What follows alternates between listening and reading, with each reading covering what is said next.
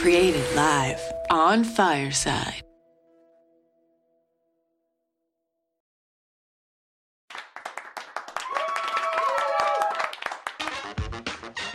Welcome to Office Hours with Dr. DeVoe, the fireside chat about U.S. higher education, the news and the stories of campus life.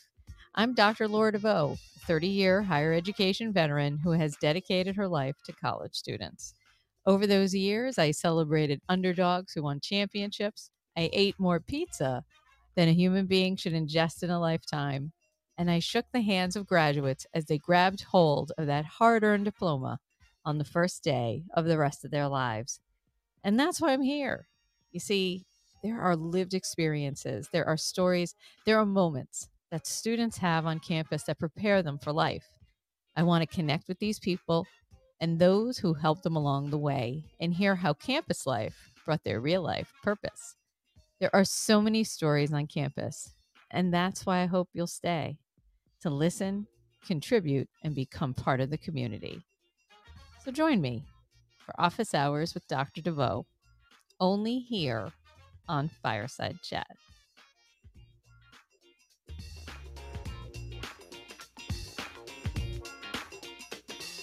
Well, good afternoon, everybody. It is Wednesday. It's our usual day for Office Hours with Dr. DeVoe. We're starting a little late today because I had to have a COVID test. So you know what? It's part of our reality. So I had to do a drive-in COVID test. Shout out to the Walgreens in West Roxbury, Massachusetts for an outstanding experience. Okay. So today our show topic is college completion rates continue to dip, and the pandemic impact is making things worse. The pool of traditional age college students continues to decline. Can transfer students and the proper service of this population provide enrollment and completion boosts for campuses while providing students with the degrees that they need to achieve their goals? Well, that's today's question. And today on Office Hours with Dr. DeVoe, we're joined by Miss Lindsay Powers, an authority in transfer student services. Lindsay found herself in transfer work in the fall of 2016 when she graduated with her undergraduate degree from Murray State University in the spring of 2016 and thought she wanted to work in orientation until she found the world of transfer student support. Lindsay is passionate about helping college students find where they need to be and what they need to be doing to be successful. And sometimes transferring is just part of that story. Lindsay is an advocate for transfer work at every level, from transferring credits to student involvement transfer needs to be part of the discussion. She's currently a transfer enrollment coordinator at Middle Tennessee State University and is constantly seeking ways to serve transfer students in Tennessee. She is ecstatic to talk about her love and about transfer students. And I want to thank Lindsay for being here. Lindsay and I worked together years ago for a summer. She was a summer intern for me at Mount Ida College in, it was 2016. And she was what we called a NODA intern. So that's National Orientation Directors Association, NODA. And she was outstanding that summer, worked with us on our orientation. Lindsay, welcome to Office Hours with Dr. DeVoe. Yay. Thank you so much for having me. I am excited to have this conversation with you today. I am thrilled to be here. And so for those of you in the audience right now, if you want to be part of the conversation, this is Fireside Chat. You know what to do. You can request to come on up on stage and ask a question. But let's get started. Oh, the other thing, don't forget, here on Fireside, you can always broadcast the stream, the live stream to the world by hitting the hamburger in the lower left-hand corner, the little black dot. Hit that, hit broadcast to the world, and you can share the link to your Twitter, your Facebook, your LinkedIn, however you want to do that. So don't forget to do that. So Lindsay, to start out, I always like to give the guest an opportunity to give me and the audience an idea of what brought them to the work that they're currently doing. We had some information in your intro, but why are you doing this, and why do you think it is contributing to higher education, both institutionally at your institution at Middle Tennessee State and nationally broadly, how do you think transfer student support is really contributing to higher ed? Yeah, so my answer is going to kind of relate back to the topic of the conversation. But when I found myself in the transfer world of work in 2016, I really found out that there was so much room for growth. For years, higher ed is more focused on the recruitment of a freshman class, the success of our first-time freshmen. But what are we doing to support those students who are coming to us from the community college or from another four-year institution? So when I was an undergrad, I worked in orientation and helped all these new students. And I remember our orientation years ago when I was an undergrad, there was a transfer one going on and a freshman one going on at the same time, but they were separated. And that always felt weird to me. I mean, new students are new students. So I was very passionate about making sure that those students got those same resources. So when I left Mount Ida, I went back to my alma mater, Murray State, and thought about being a freshman recruiter or doing the transfer work, and wanted to try something new. So that kind of brought me to where I am today. At MTSU, I'm working as a transfer enrollment coordinator, which is really fun. So I get to help transfer students very specifically, figure out how their credits are going to transfer, what's going to, help them to get to MTSU, give them all the tools and necessary things that they need to feel successful and feel like they're just as important as that freshman class. So leading back to, your initial question, how are transfers going to change the numbers in enrollment with, enrollment declining across the country? I think we can find that in transfers if we do it right. And it's navigating to figure out what that looks like for each institution, figuring out what resources and what ways we can better serve transfer students, whether that's through scholarships. So I love this line of work because it's constantly asking questions like that, comparing and looking and researching and digging to see how we can better serve this population, not only at my institution, but I think across the board. I think that the way I hear you speaking about this particular population and the opportunities that this population not only brings to the institution, but also what the institution brings to the population, right? Oh, And absolutely. you have this, I can tell by your tone that you see the promise of this population. One of the things that we were talking about in the green room before we started was about Tennessee and how Tennessee serves their community college enrolled folks. Can you talk to folks a little bit about that? As you said, Tennessee is in the news a lot right now because of COVID spikes, but and so people are thinking that one thing about them, but what do we maybe not know about how they're serving their students as far as community college students? Right. So we're in the news because of COVID, and then educationally, we're in the news because of the banning of their critical race theory, which is probably a whole other podcast you might want to have. Yes, we are going to be having that. A whole other day of topics. But yeah, so Tennessee, though they're, I don't want to say terrible at, what they're deciding to teach their students, but for high school students who are graduating, they can go to community college for their first 2 years for free. It's called the Tennessee Promise. And there's all the schools and community colleges in Tennessee are their governing bodies called the Tennessee Board of Regents. And so that body's helping students kind of figure out what schools and what pathways that they need to take. So Tennessee's done a couple of really great things. That one, the Tennessee Promise Scholarship, all of their courses, for the most part, are titled the same, which we can see that as an issue in other states with the transferring. Titles are the same. So an English class is an English class. English 1 is English 1 at another school instead of, having them titled differently. So Tennessee really takes a pride in their transfer students. We have a lot of transfer students because of that agreement. We're making college more affordable and more accessible, I think. Tennessee has a lot of rural areas, right? So we're able to kind of reach and network with more students because of that Tennessee Promise Scholarship. Tennessee also has a lot of other scholarships available to students who are high achieving on the transfer front and on the freshman front. So it's refreshing to work here because there is a lot of people at work to watch our students be successful after high school, right, and beyond. So it's really refreshing to know that they can go do 2 years, save money, and then be ready for this next experience. That's great. And I appreciate that. And I know that, your governor, I think it's Bill Lee, right? Yep. And, you've got a Republican, very controlled state right now. But there is the Tennessee Promise, and there is an opportunity here. And, continuing to fight the good fight in terms of what people are learning in the classroom is quite important. And that idea of transferring from community college to a four-year institution is what I want to talk about next. There is a lot of misconceptions of what a transfer student looks like. Okay. I'm of a certain age, and I will also say, I think some of these misconceptions do come from where people land in terms of the age, generational ages. Okay.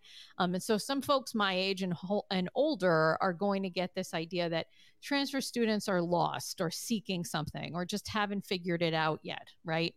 And I wonder if these misconceptions are hurtful to the mental transition that students may be experiencing, and how the students are serving them. So in other words, if a student is hearing, well, my son is a little lost, so he's going to be transferring. He's not quite sure what he wants to do. My daughter didn't really do that well, and so we think transferring is better for her. When you hear those kind of misconceptions or those ways that people kind of prompt the reasoning for transfer, do you think that impedes their success? And if so, how does that kind of manifest in terms of what you see on the ground? Wow, that is an amazing question. And I'm sitting here like, why have I never even asked myself that? But I think that it's something that I work with and deal with every day. I've just never put it so beautifully as you just did. I work with a lot of adult students as well. Right. Sometimes I'm working with a student and their parent because they're coming back to school. So I'm constantly trying to I'm punching my hand, if you can hear a slap, right. Punching those misconceptions, because we have so many adult learners in the classroom. College isn't what it looked like. I graduated from high school in 2012, and it doesn't look like what it used to, right? So it doesn't look like when our parents went to school. It's so different. It's such a blended classroom where colleges are really trying to do the inclusion and diversity thing and do it well. And so you're seeing adult learners in the classroom because they're going back. They want to get that raise, or they want to get that promotion, or hey, they just want to be educated and ready to go in the workforce. And so that's a big one that I'm trying and that I work every day to kind of stomp on, or like I said, I was punching my hand. But yeah, I think that's a really great way to put it. With our younger traditional transfer students, their parents are like, well, they didn't really know where they were going or what they wanted to do, so they went to community college. And as soon as they say that, I'm like, no, that's actually a really smart first step. Right. You probably saved money. You were probably specific in the classes that you were taking so that they're going to have a better transfer rate of going to the right school. And so it's kind of making sure that in those conversations that we get to have face-to-face in our marketing and what we're telling students, right? And I'm very passionate about the marketing piece, because we've got to market in a way that makes them sound like, this is the perfect next step for you. And it's a successful first step. You didn't take a step back by going to community college. It was just the first step in your leap pad to what your career was going to look like, your academic career, I should say. So, it's constantly just kind of changing the shift in conversation with parents in the best way possible. And sometimes students are saying that about themselves, especially adult learners. Well, when they're talking about, well, I've been out of it for a while, I don't want to look different in the classroom. And every time I say, you're going to be surprised about either having people your same age in the classroom or people that are older than you in the classroom and are ready to go back to learn. Right. So there's a lot of that flying around, and it's my job to kind of help change that rhetoric, I guess is the way to put it. Absolutely. I think one of the things that you're bringing up here, and I think that people need to really expand their mindset of what does the transfer student actually look like, right? So, Absolutely. someone who may have, say, started college, had to take a step out years ago because they had to start a family or take care of an ailing parent or something of that nature. And then time just got out of the way and circumstances got out of the way. And now they're finding their way in and they say, you know what, I need to get that promotion at work. And to get that promotion at work, I need to get a college degree. So now technically I'm a transfer student. I'm going to keep going. Folks who come out at the traditional age, out of high school, and then decide, you know what, we're going to do a year or two in community college. That is another population that you serve. And as you said, Lindsay, and I really want to reinforce this, is that is actually, to me, if you have an 18 or 19-year-old person who successfully gets through 2 years of community college without a stop out, without having to repeat classes, with a really strong transfer credit situation, that is probably one of the most successful things you can actually do to get yourself aligned for the next 2 years to get that 4-year degree. And that is a person who has a propensity to, because unlike a college where you wait in a window and go, oh shit, I really should get up and go to class, you've got to get in a car or on a subway and find your way across town to get to that class. And it is super important to understand is that if you have a young person who has succeeded in 1 or 2 years of community college and then is finding their way in a transfer situation to a 4-year residential, that is a student who is actually, I think, positioned for success, potentially better than someone who's leaving high school and is just being told you need to go to college. Yes, What are your thoughts on absolutely. And I my think, little soapbox there? oh, girl, I am ready to talk. So I'm like wanting to give you a round of applause. So I think that everything you said hits the nail on the head. So I was jotting down some notes. So these students who are successfully completing those first 2 years, they're going to receive more scholarships. They're going to be involved with honor society at the community college. There's ways to get involved. So when they're coming in, they're ready to hit the ground running. And that's one thing that we see.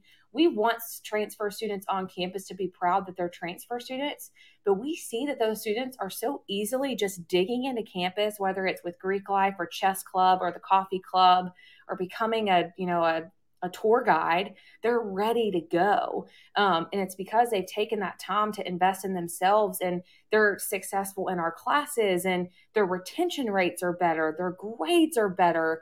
And so I think now, our advisors are starting to see that though transfer students and bringing in that credit work can be sometimes working out their schedule might be a little bit tougher, but their students are more successful in the classroom.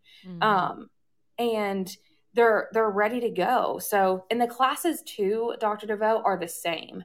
So they're math at MTSU and math at like another community college are going to be the exact same curriculum, because that's what we're looking for when we're bringing in a class. We're looking for the same syllabus, the same information. So you're not getting, I think that's one of the stigmas, right? Is you're not getting a degraded course or curriculum because you chose to go to the community college. It's a state thing. The classes has to be the same, right, or have to be the same. So, so absolutely to what you're saying, I think that their retention rates are higher. They're ready to rock and roll as soon as they step foot in that door. So yeah. And I think that that's actually something we need to, I'm always looking at some of the challenges we have across higher ed and saying, why aren't we being more intentional about solutions, right? Right. And we know that young men, for instance, traditional age college men, are not graduating on time and suffer harder than a traditional age woman enrolling in college. They are more likely to not make it through in the 6-year graduation cycle. And I bring this up with regularity on the show where there's folks who are not higher ed professionals who listen and they go, whoa, hold up a second. 6 years? What isn't it supposed to be 4 years? And you go, yes, that's what you budget for. You budget for 4 years because that's the 4-year degree, right? But we are, as an institution and as the academy, higher ed is evaluated and we are accredited based on a 6-year graduation rate. And when you look at this and you say, well, okay, what else does that impact? Well, that impacts our student debt. So a student's in school for 5 years, for 6 years, they're going to owe more money. Okay? Because maybe they're repeating a class, maybe they had to take a stop out, maybe they no longer now get the kind of aid package that they once got. And so where can community college, for instance, be a solution to some of this student loan debt crisis and finding a way for young people, or not even young people, anyone looking for that 4-year degree to say, okay, if I'm on my own, if I'm an adult learner, I got no parents, I got no extra income, how am I going to make this happen? Well, can community college be part of the equation to not only get me that 4-year degree, but get it done in a way that's the most affordable? Why do you think that we don't get on that bandwagon more as a field? Why don't we make that part of our overall discussion points? I have my answer, but I'd like to know what your thoughts are, Lindsay. You're asking all the right questions. I'm like, I have that fire in my chest. I don't know. I think it's such a great point. I think there's still those stigmas like we were talking about. But yeah, financial aid at the community college is going to look different. Mm-hmm. There's also more specific scholarships for community college students than there are sometimes for, a typical first-time freshman. Right. So I think that the whole conversation on, what financial aid looks like, I think, and I'll own this, recruiters like myself, we're not incredibly educated in what financial aid looks like as a whole. Mm-hmm. Financial aid comes off as scary and untouchable. And I think that we've got to, higher ed professionals have to get more comfortable with that conversation before we can better educate our students, right? Right. So a conversation that I have a lot is I'll have a traditional age student come in and they're like, hey, I deal with a lot of different students. That's also the beauty of my job. Adult learners to students who are still in high school and know that they want to go to community college first. Mm-hmm. But for this example, I'm going to use, I have a student who's been to multiple different schools. They were maybe studying marketing, but now they want to be a nurse, but they have 2 kids now. The beauty of being a transfer recruiter is that I can say, hey, you know what?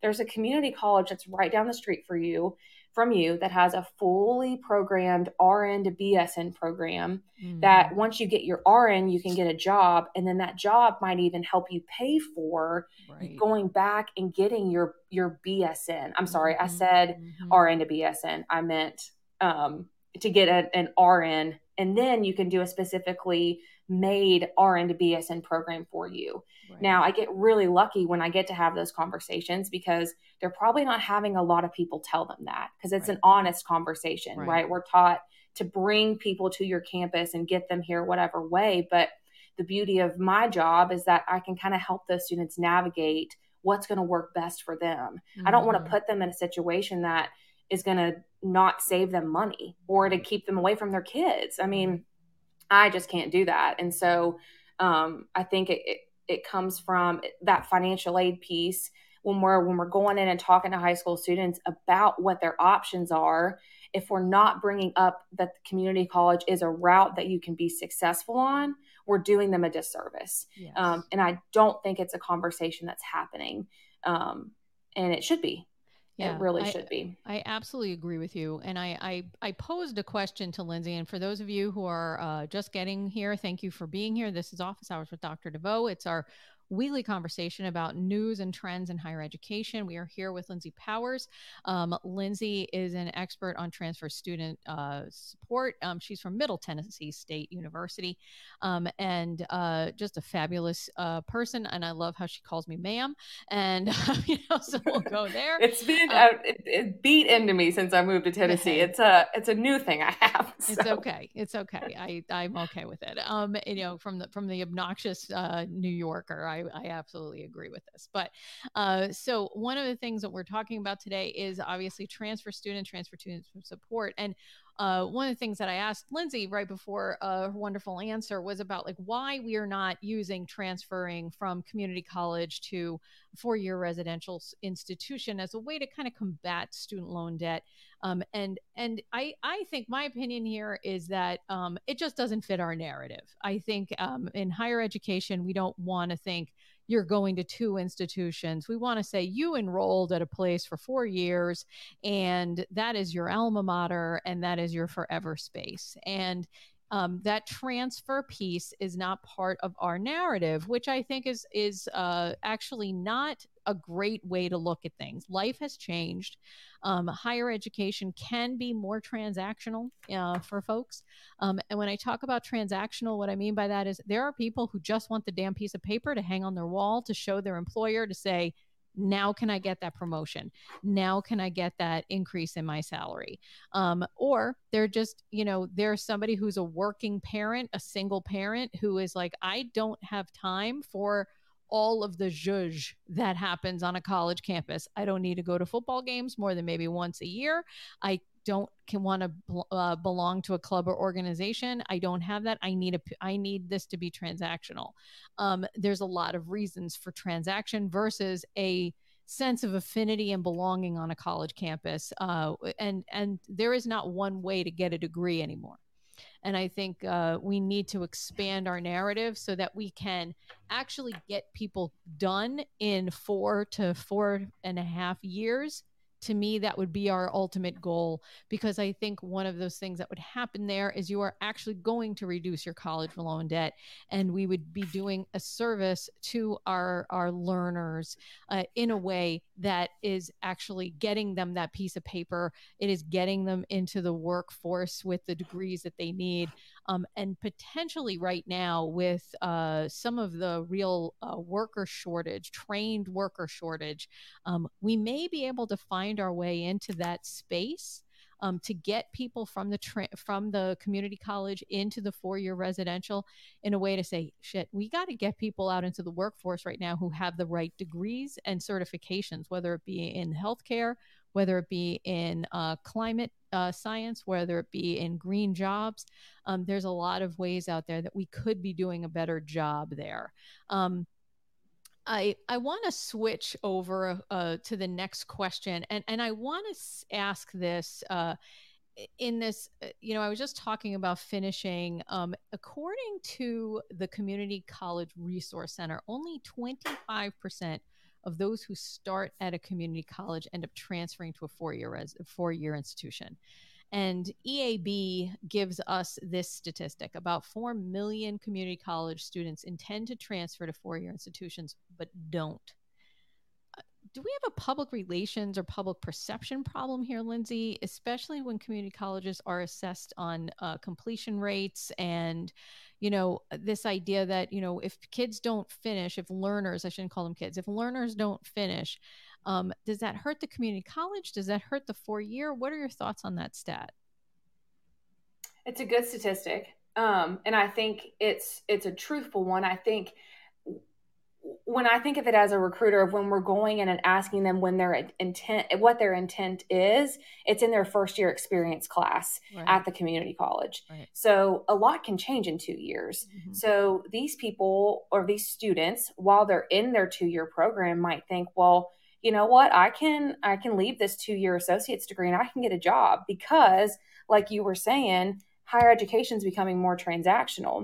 Mm-hmm. And so I think it's our job. How are we becoming transactional with the affinity, right? So a lot of schools are hesitant to change to this mindset, but it's what's going to create more successful transfer numbers and completion. Right. with online programs and becoming more workforce centered. Mm-hmm. That's what students want. They want to get to work. And so, yeah, I think that number is low, and it's kind of scary as someone in the transfer world. But I think that it all stems back to, we're still trying to combat this perception that, community college to transfer isn't really what needs to be done. Right. And you had said too, I was writing down some notes while you were chatting, because again, you so beautifully said it, but their schools are not wanting this to be their narrative, right, of going to two institutions. But a lot of schools have it set up to where transfer is a seamless process. That's what they're promoting. Right. And they have these 2+2 programs set up, but we're not marketing it and acting like it's as big as what our freshman class needs to be doing. So is it stemming down from a marketing standpoint from institutions just across the state, across the country, that we're not accurately promoting that transfer can happen? So maybe that's the issue. I think there's a lot of different components at play. And I do think, a lot of things can happen in 2 years. And I would be interested to see what the retention rates are for students at 4-year institutions at the 2-year mark as well. Yep. No, and I think that it actually boils down in some ways to how we're communicating at the high school level, and then also how for those who are non-traditional age learners, how are we connecting with them excuse me, as they are trying to decide, what am I going to do here? Right.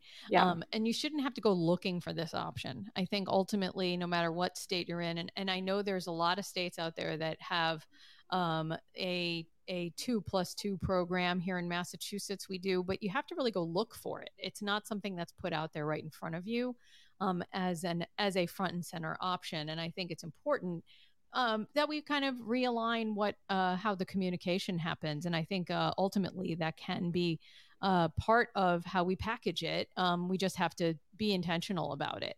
Right. And it goes back to what you were saying about the narrative, right? Yeah. Like, we have to kind of change if we want more transfer students. If that's going to be the way that we build our enrollment, we've got to change what we're looking for within our narrative. Yes. Absolutely. I absolutely agree. You are here at Office Hours with Dr. DeVoe. I am Dr. Laura DeVoe. I'm here with Lindsay Powers. We are talking about transfer students.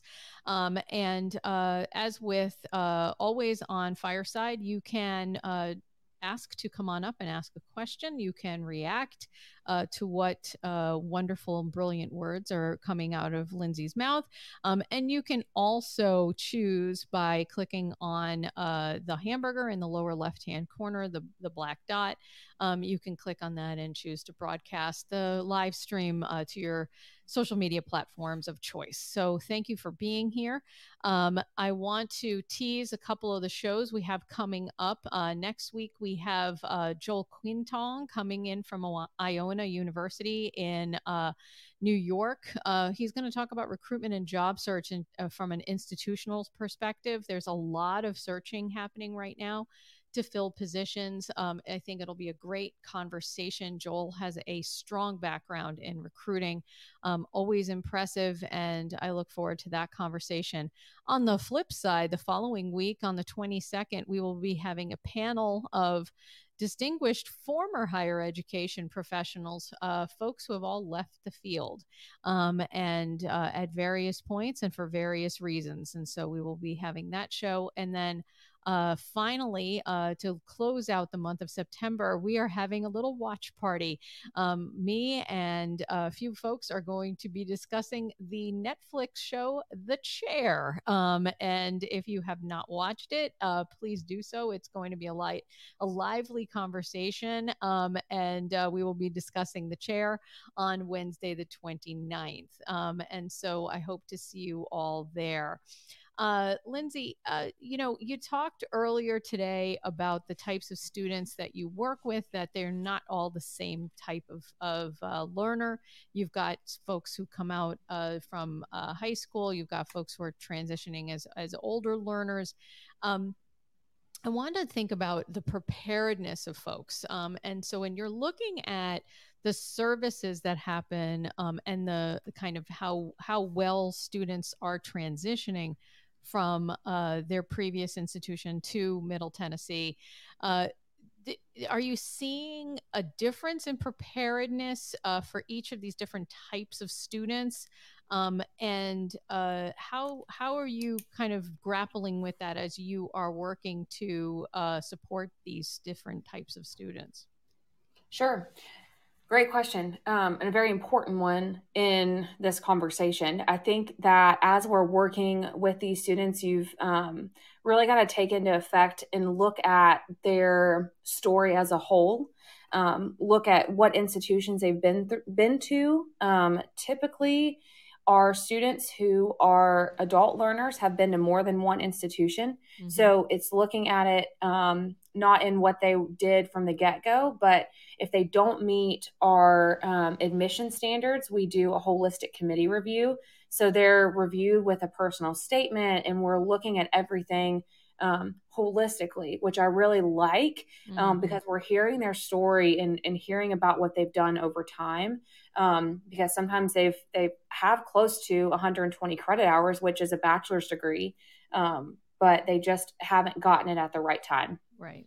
Then with our incoming traditional students, they're kind of just stealth shopping. They get admitted. They are applying to all these schools just like our first-time freshmen are, and they're working really closely with their community college advisors, who work closely with us.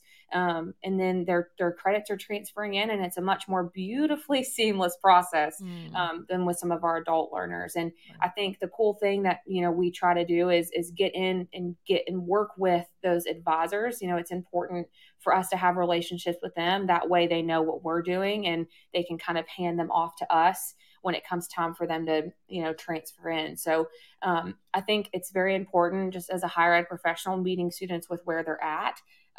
Working to not judge them from what they've experienced or where their GPA is, and helping them kind of navigate. So if they don't get admitted to MTSU, giving them a direction, saying, hey, you can go back to your community college. You can come to us in the next year after you work towards this. And I think it's having open and honest conversations with students, which can be really hard to have, but I think students, from what I've experienced, respect that and appreciate that, rather than just being kind of left in the dark on what their next steps look like. Right. So we really try to integrate in every step of the process with, if they're applying or if they're just at the community college and show some interest, we're really trying to step in and kind of work with them from the get-go. Now, that population, like I said, that traditional transfer student population is quiet. Where our adult students can be a little bit louder because they're ready to ask those questions. Right. They know that they can advocate for themselves. And so they typically are in our office once or twice a month, making sure that everything is lined up. So they are kind of self-sufficient and taking care of themselves, but they are still a population that I wish we could reach, just like we can the traditional students, because they're doing more of that hybrid learning, where traditional students are being traditional on their community college campus. So it's probably my favorite conversation right now to have, and one I'm having currently in my office of, okay, we've got adult learners and we've got these traditional. How are we meeting both in all the things that we're doing? Right. So it's an important conversation to have, but I'll be honest, I haven't figured it out yet, because I think it's a constant movement. Well, we deal with the human condition. That's one of the things I always say about people in higher ed, is that we're dealing with people who are people, right? Right. And they are dealing with their various issues at their homes, in their lives. And we can't just assume that any program we put into play is going to be universally accepted across the board. I think that your kind of compartmentalization of the two broader groups, your adult learners, your non-traditionally aged learners, and your traditional age learners, is is very appropriate in that, the folks who are a little older have, more wear on the tires, so to speak, don't have time to monkey around. Right. They are like, look, I want to know that I have what are the classes I need to take in the order in which I need to take them. And I want this information now, and I want to be able to stick to it. And, I've seen it when an adult learner can't get into one of those classes, and that maybe the class is capped out or there aren't enough sections of the class. And that puts them into a tailspin, and they don't have time for that. And so that's actually something that I think is important, is that people need to understand, is that people's emotional kind of readiness in terms of where they're at, in terms of what might be a speed bump along the way, is going to be different for an older learner versus a younger learner who says, well, I have time, I can always take that class another time. But then on the other side is a student who is a younger, more traditional age student, may not be as resilient, may not be as accustomed to some of the other setbacks that may come to them. They also may not be as comfortable with how they learn. An adult learner has had a long time to really kind of get comfortable with what kind of learner they are. And a younger person may not be as malleable, so to speak, as far as their learning techniques are concerned. And they may be very used to how they learned in high school, which is a very different situation than it is in a university environment. So there's a lot of things that you, as someone who is working with folks in that transition, have to manage. I want to ask this question, though, that one of the things that I think each of these communities has in common is about the transfer credits and the loss of credits along the way. And I found this stat from the government, according to the government accountability average. On average, students lose an estimated 43% of their credits when they transfer. And that number literally made my jaw hit the table.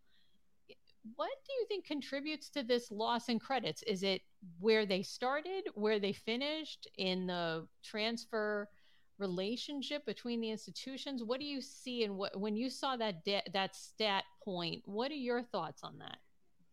My jaw dropped too. Yeah. I think for a lot of reasons. I mean, I have a lot of questions for the data. Mm-hmm. Is how many students changed their major? Were they in an accredited program? Where is this pulling from? Because we, in the state of Tennessee, we have places, and I'm sure every state has this. It's called the Tennessee Center for Applied Technology. Mm-hmm. And so I just saw a program come in today on desktop technician. Well, that credit's not going to transfer because it's not accredited. Yep. So students really have to be while they're in their program. And that's why it's so important for us to be integrated with the community college. Mm-hmm. This is kind of a side note, but I think it's very important, is that for our community colleges that are in our backyard, doing dual marketing mm-hmm. to where students know that, our closest one to MTSU is called Motlow State, that Motlow State and MTSU work very closely together. Yep. And so students know to start asking those questions about how those classes are going to transfer. Now, we also have a website that shows every class that's ever transferred to MTSU from those schools. It's a database for us. So I think students have to kind of be after that information mm-hmm. to make sure they're taking the right classes.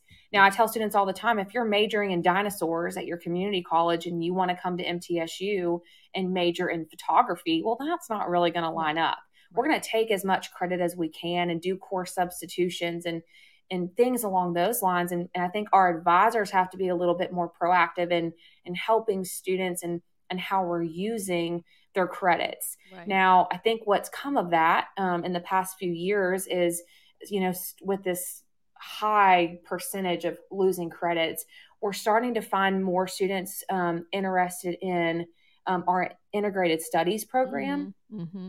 and our prior learning assessments. Right. And so colleges have to get on board with doing those. That way we can help our students instead of saying, no, you took all your classes in dinosaurs, it's just not going to work. Right. Well, how can we make it work? We have to start asking ourselves that, right. because right. it's so important. I mean, students spent money, Dr. DeVoe. Students, they are in debt because of the dinosaurs classes that they took. Now, I've never seen a dinosaurs class, but that's just always my example. But we've got to start making sure that percentage doesn't go up, because that's a freaky number. Right. But I think there's so many things that play into it. Yeah, when I saw that number, and then this week, actually, I think it came out yesterday. Nope, I'm sorry, came out on the 3rd. I just pulled up the article in Higher Ed Dive. Every morning I read from Higher Ed Dive, I read from the Chronicle of Higher Ed, and I read from Inside Higher Ed. And there was an article on the 3rd of September, 5 charts showing how transfer enrollment fell last year. And transfer enrollment slid 8.4% from the year before. Now, one of the areas it went up is highly selective colleges saw huge gains in upward transfers. Year over year enrollment change in upward transfers by institution type is outlined in this. And it was the transfer population increased 10.3% in the same year. Okay. I actually think that some of why we are seeing that 40 some odd percent data point of what's not transferring, or when you put students in this moving that highly selective colleges with upward transfers, they're not taking your classes from your community college, or even from the place that was a step or two down in the rankings, right? If you're going to a more aspirational place and you're doing a big jump, they're not taking those credits. And I am not surprised that you're seeing this leap in the last year, because schools were hemorrhaging money last year from the pandemic, and they were dipping into their wait lists from the year prior and saying, hey, Megan, are you interested in coming to X school? Saw you had wanted to come here before. We got a spot for you now. And now Megan's saying, yeah, hell yeah, I'm going. But that means that her credits aren't transferring. I think that's a piece of it. I think there's also a piece of it that is just what you said earlier, Lindsay, is that people are not paying attention to what's going to transfer. And you got to be more intentional about that. You have to say, if you're going to do this kind of cadre of classes in your first year or 2 years, and then move on to your state flagship or one of your mid-sized state institutions, this is what's going to happen. And going to that idea of, I really, really, really wish that states would be super intentional about doing exactly what you just outlined happens in Tennessee, which is, if I start at this community college, I go on to the next 4-year institution, I know that these credits have transferred in the past, and that there is a gateway. I would also like to turn it up a notch and say, if you enroll in these specific programs at the community college, or you take this kind of track of classes, so you could even have a track for the student who is undecided about what they want to take, what they want to eventually major in. Well, if you take 1 year or a year and a half worth of these core classes, these will transfer to the majority of our programs without any stop in your progression. That, I think, is a better way to position it, rather than say to somebody, yeah, you can just pick your own classes and figure it out. What are your thoughts there? Yeah, I think the what you were just saying, my thought in my head was, 4-year institutions have to be better about the data that they're pulling for their students, and figuring out the way to market it. So, hey, we've seen these students come in with this many credit, and here's how well it was plugged into the degrees at our institution. And I think, I lost my thought, but yeah, I think everything you just said was I was just sitting here like nodding my head like, man, it's so true. I think it reminds you of being in my actual office, right? Right. Yeah. But you had so many fun, exciting things on your desk I think I remember you had like a boa maybe. Yes, I did. Your office was so fun. Yeah. My office is now at absorbed home, it all. I have a lot of Funkos on my desk, including a 9-inch tall Notorious B.I.G. The Biggie staring at me here on my desk. So I always have. I something love on that. my desk. I've got a Funko Pop David shit. So there you go. I'm I have the whole Schitt's Schitt's Creek. Creek. The whole Schitt's Creek. I love it. It's something about higher education and Schitt's That's right. Creek, right? It reminds you of what you want the campus to be like, right? Absolutely. So we've spent some time talking about things where we could do better. As you think about what are some best practices out there, where are you seeing some of your colleagues and yourself? What innovation is happening, and what is happening that's really kind of getting you jazzed about how folks are serving our transfer student population? And I just said this as something we have to do better, but I think it's something that is already happening, is the way that we're looking at transfer data. Mm-hmm. I'm excited that schools are starting to pay more attention to it. Yeah. I'm excited that schools are implementing new programs that are best for non-traditional learners and for transfer students, and there's funding popping up for students in those programs. And I think we're on the right page, we're on the right path in the marketing sense as well. And I think as I'm looking at what I'm doing personally, I think being more integrated into schools. I mean, COVID was really hard. I mean, I think it's like a silly statement to even make, because it wasn't just hard, it was awful. Yeah. For everybody's livelihood, but also just on educating students about their next steps. And so I think there's the thing of Zoom fatigue, but I also think, how can we use what we learn? Everybody has this rush to get back to normal. And I'll say this till I'm blue in the face, but what did we learn from COVID that was actually really good about meeting students where they're at? I mean, we could hop on a Zoom call at 8 p.m. and that was perfect because they just got off of their night shift. Or, what can we bring with us into whatever this new normal looked like that we learned during this pandemic? Right. And I think that we're on the right track, but we've got to keep doing and all the things, bringing up transfer students when we have the chance, because they're going to be so crucial to our enrollment and our enrollment growth within our institutions. Right. No, I like what you're saying there, and I know we have a member of our audience. Megan is one of our other creators here on Fireside. I see her in the audience, and she does a whole show on study abroad or on travel, on travel. And she had me on at one point to talk about study abroad and students studying abroad.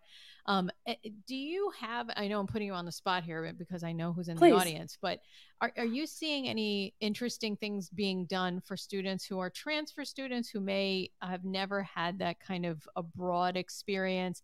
I mentioned when I was on Megan's show that traditional study abroad experience, or what that stereotypical experience where folks think, oh, it's a whole semester or a summer or a whole year. We actually are seeing an uptick in programs that are short-term programs. So you go for 10 days or you go for, say, just for the spring break trip or something like that. Have you seen anything that's specifically targeting transfer students? And if not, why don't you do that? Hey, listen, when I was previously at Murray State, my alma mater, I would have hopped on any abroad trip that they would have let me go on. But I think this goes back to, and Megan, feel free to hop up on the stage, but I think this goes back to when transfer students get to campus, our traditional age transfer students, they are just getting in with the campus culture. They're getting involved and they're doing their thing. Mm-hmm. So I think that if I get a transfer student in front of me and they say, hey, I'm interested in studying abroad, I send them to the study abroad office because, and I think this might be kind of what you were leaning towards, a lot of those programs are built around just taking general education classes, which might be what they took at the community college level. Right. But there are so many programs out there that don't even require you to take a class, that you can just hop on and go and get extra extra credit. Yeah. That's not it, but just to get some credit. If that's something that you're passionate about and you want to do, go and do it. But yeah, I mean, I think it would be amazing to do a transfer study abroad trip. Right. That would be awesome. Yep. You should look at that, Lindsay, and I won't even take any credit. Okay. Yeah, I won't put you on it. So we're coming up at the top of the hour, and I wanted to close out the part of the show with this last question. For those who might be listening who work in higher ed, but don't work in a transfer services office, how can they be more intentional about playing a role in transfer student success?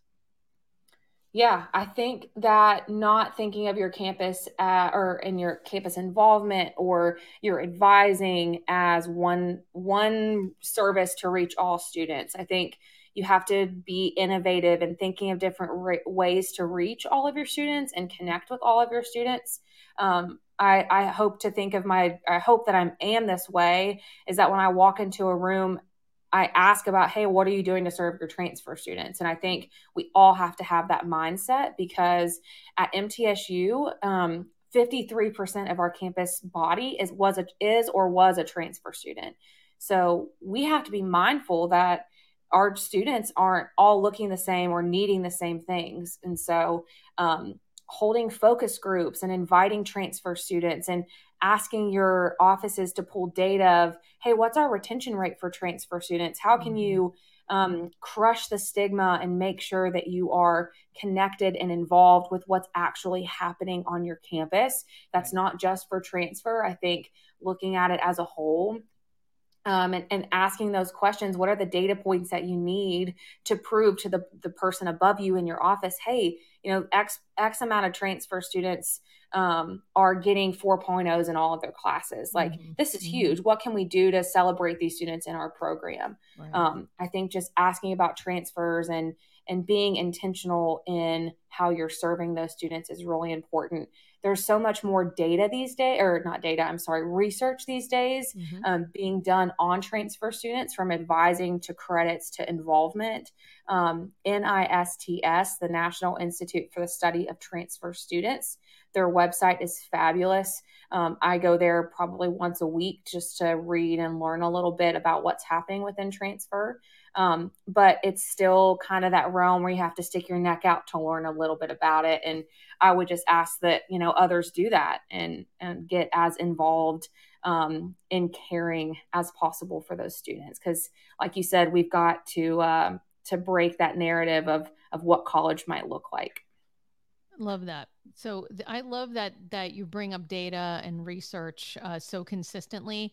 And I would like to say that, this is a two-way street. And so one of the things that happens if you are listening and you work with transfer students and you are trying to get buy-in from other departments on your campus, use data as a way to get that buy-in, requesting data from your institutional research folks, requesting data from other departments where you think it would be a good linkage, or as you just said, Lindsay, sharing that data. Say, hey, you know what? We got the data on how our students are doing in terms of completion rates, or how much student debt that they're graduating with as far as our transfer students. Let's talk about that. What are some solutions that we can do? How can we be more intentional? And that's a great way to build those relationships on campus. That's a great way to kind of leverage your departments. And I think that you are hitting the nail right on the head there, Lindsay. So I am really thrilled to have had the last hour with you. And it's just so nice to reconnect with you after several years away.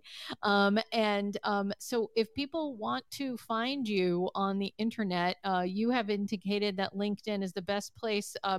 And if you go to LinkedIn and you look for Lindsay Caroline, so it's LINDSEY CAROLINE. So if you go to linkedin.com and do a search for Lindsay Caroline, that will be how to connect with you. Lindsay, it was a pleasure having you here today. Thank you so much. Thank you for giving me the space to, again, talk about transfer students. You so beautifully took, I heard on a podcast the other day, my word salad and made it into everything I wanted to get across. So it was an honor truly to sit and listen with you and chat about all things transfer. So thank you for giving me the time and the space to do it. Well, you are on my list, and you will be hearing back from me, I'm sure, in the future to come on back to the show. And if you have anything you ever want to suggest or a speaker or anything like that, you know how to find me. And so thank you for being here at the office hours with Dr. DeVoe. We will be back next Wednesday at our usual time, 12 o'clock, unless I need to get yet another COVID test, but hopefully not.